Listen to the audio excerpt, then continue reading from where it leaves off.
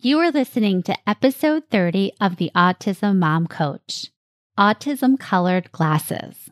Do you ever find yourself interpreting all of your child's behavior through the lens of their autism diagnosis? If so, this episode is for you. Keep listening. Welcome to the Autism Mom Coach, a podcast for moms who feel overwhelmed, afraid, and sometimes powerless as they raise their child with autism. My name is Lisa Candera. I'm a certified life coach, lawyer, and most importantly, I'm a full-time single mom to a teenage boy with autism. In this podcast, I'll show you how to transform your relationship with autism and special needs parenting. You'll learn how to shift away from being a victim of your circumstances to being the hero of the story you get to write. Let's get started. Hello, everyone, and welcome to the podcast. I'm so glad you are here, and I hope you are having a nice week. Before I turn to this week's topic, I want to read a listener review from Harrison's mom. She writes, I found the Autism Mom podcast one day after a tough meltdown from my 2.5-year-old son with suspected autism, which resulted in me having my own mommy meltdown. I was in the car, desperate to find anyone who was going through what I was going through. I stumbled upon Lisa's podcast and I felt like she was describing my life to a T. I can't begin to tell you how much Lisa's advice has helped me. Even though her son is much older than mine, I'm still able to find tons of tips and tricks that I can apply to my life. Some days I feel like I hear Lisa's voice in my head guiding me through the think, feel, act cycle more than I hear my own. She then says, Lisa, thank you for all you have done for us and the advice I know I will get from you in future episodes. Well, Harrison's mom, you are 100% welcome, and I am so happy to hear that you found this podcast exactly when you needed it.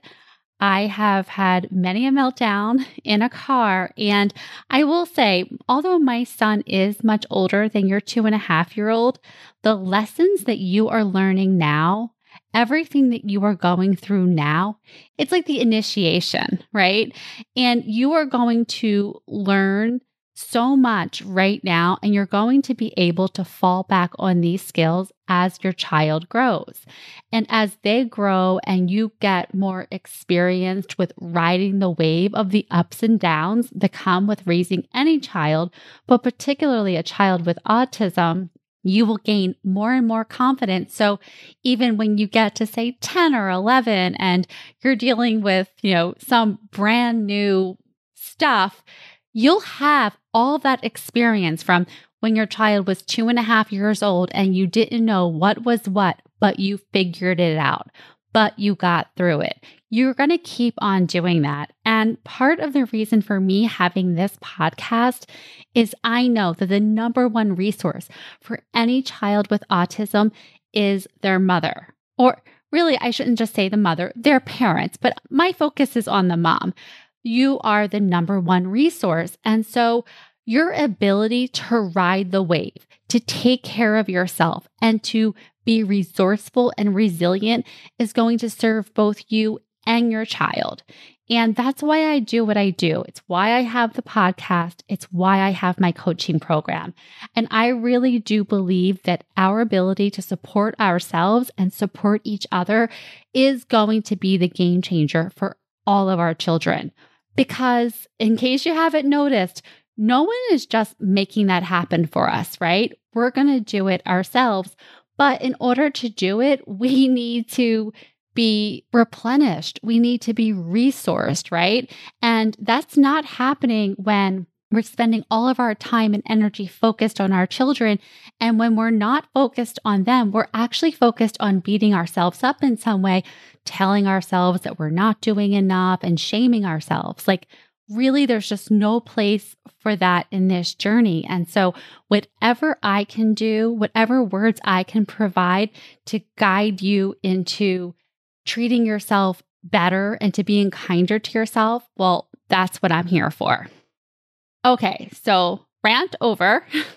Let's get to the topic for this week's episode: autism colored glasses.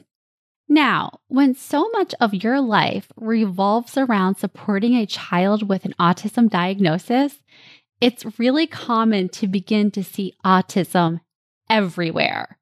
I know this happened for me shortly after my son was diagnosed. It was like every work meeting I was in, wondering, no eye contact, maybe an autism diagnosis. Doesn't understand sarcasm, maybe autistic, right?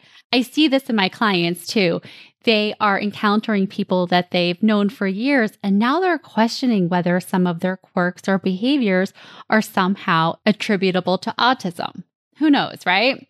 But you get the idea. You have new information, a new perspective, and all of a sudden you start seeing it everywhere. So when you start seeing autism everywhere, this is what I am calling autism colored glasses. This is when you are wondering whether a behavior is because of or attributable to an autism diagnosis. Now, I think autism colored glasses can be amazing, especially when they lead to increased empathy, curiosity, acceptance, and understanding. So, for example, let's say that you're at the store and you see a child losing it. And maybe before your child's autism diagnosis, you might have thought something like, that child's a spoiled brat because they're not getting their way, or their mom isn't disciplining him the way she should. But now that you have on your autism colored glasses, your thoughts may be a lot kinder and a lot more generous and compassionate, right?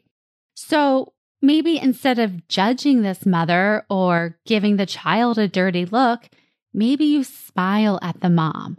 Maybe you offer to let her in line in front of you. Or maybe you just think warm thoughts about her and her child because you are wearing those autism colored glasses.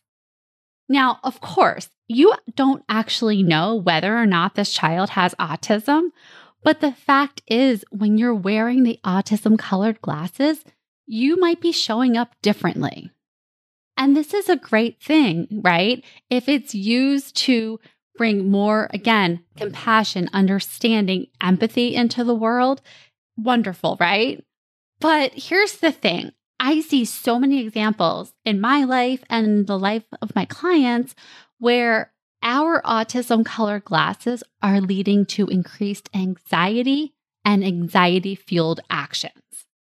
This happens when we attribute all of our child's feelings and all of their actions to their autism diagnosis. And I think this is because when we believe that the behavior is caused by the autism, we also believe consciously or subconsciously that this is a problem to be fixed. So let me give you an example. My client was upset when her 3-year-old son refused to get on the back of a truck for a hayride. They were at a pumpkin patch, and my client thought it would be so cool for her son to be on a hayride. Well, he didn't. He was not having it. He wanted nothing to do with that big, noisy truck filled with itchy hay. She interpreted his refusal to get on the truck as being because of his autism, and in her mind, he was missing out on a fun experience because of his autism. Well, these thoughts created by her autism-colored glasses caused her to feel anxious. And when she was feeling anxious, here's how she showed up. First, she tried to persuade her child to get on the truck, even though he clearly didn't want to. And then when that didn't work, she spent the rest of the night spinning about how they missed out on the fun and wondering how many other fun experiences or milestones they would miss because of the autism. I remember when my son was around 3 years old, so this was shortly after the autism diagnosis, I would take him to the Children's Museum in Philadelphia, and they had so many amazing exhibits. But where did my son want to spend most of his time? The Thomas exhibit. And my thought was, we are missing out on the rest of this museum because he is autistic. Of course, he wants to play with the Thomas train. All the autistic kids did. These were my thoughts. And so when I see my son fixated on playing with Thomas, my thought was, oh my goodness, this is because of the autism. This is the autism rigidity. I need to make him do something else. Well, look at who's being rigid then, right? Me. I was laser focused on the fact that he was having fun with this one activity that I associated with being like the proof of his autism. And my actions were to try to persuade him to do things he didn't want to do. And what was the end result? He didn't have as much fun as he wanted to. And we were just in this unnecessary struggle. So if this is you, if you find yourself attributing all of your child's behaviors to autism, and this has resulted in you being anxious and trying to fix or control your child, here is what I suggest. First, notice when you are looking at your child's behaviors through your autism-colored glasses. Notice the feelings that come up when you are doing this and what kind of actions you are taking and how you are showing up when you believe that your child is doing or not doing something because of the autism. Then ask yourself, if I did not believe that this behavior was because of the autism, what would I think? How would I feel? And what would I do? For my client with the hayride, she told me that she would not have given it a second thought if she didn't believe it was autism related. She would have just figured he wasn't interested, or maybe the hayride looked a little bit scary for him because, of course, it was on the back of a pickup truck, and she would have went on with her night. She would not have been fixating about the hayride and everything that she believed that they missed and that they would miss in the future. And same thing for me. If I wasn't fixated on my son playing with the Thomas train as being like the harbinger of our life to come because of his autism, then I would have just let him play with the train and not made it a big deal at all. I mean, maybe I would have tried to persuade him to check out other areas of the museum, but I would not have been attaching the kind of importance to it as I was, because I believed that he was missing out and this was just because of the autism, and that if I didn't do something that he would be missing out on things for the rest of his life, right? I was catastrophizing because he wanted to play with trains as opposed to just being like, whatever, he's 3, let him play. Here's what I've learned from practicing this technique of asking myself, what if it isn't because of the autism? I noticed that invariably, I am a lot calmer when I'm not attributing a behavior to the autism. Now, this won't always be the case. Sometimes you will be looking at your child's behaviors through the lens of autism, and it will create a lot of compassion and a lot of understanding, and that's good too. The point of this exercise is really to decide, where do you show up in a way that you like better, right? And so if thinking of a behavior through autism colored glasses creates more compassion, more empathy, more understanding, more curiosity, then go right ahead. But if you find that it's not creating those emotions, if it's creating anxiety and judgment, maybe asking yourself, well, if I didn't believe it was because of the autism, let's say I think, well, he's 4 years old. That's why it's happening. And when you believe that it's just because he's 4, you're like, whatever, it's no big deal. Then I feel like that's a better way to show up, right? You're not as stoked with anxiety. You can show up a lot calmer and you can model behavior that you want your child to exhibit. The point here is there is never just one way of looking at our child's behaviors. And when we're always looking at them through the lens of our autism colored glasses, we may be missing out on the bigger picture, or we may be causing ourselves unnecessary stress and anxiety. So when we try to look at alternative views for the behavior, we give ourselves an opportunity to decide how we want to show up, because that's the point. We always get to decide how we want to show up.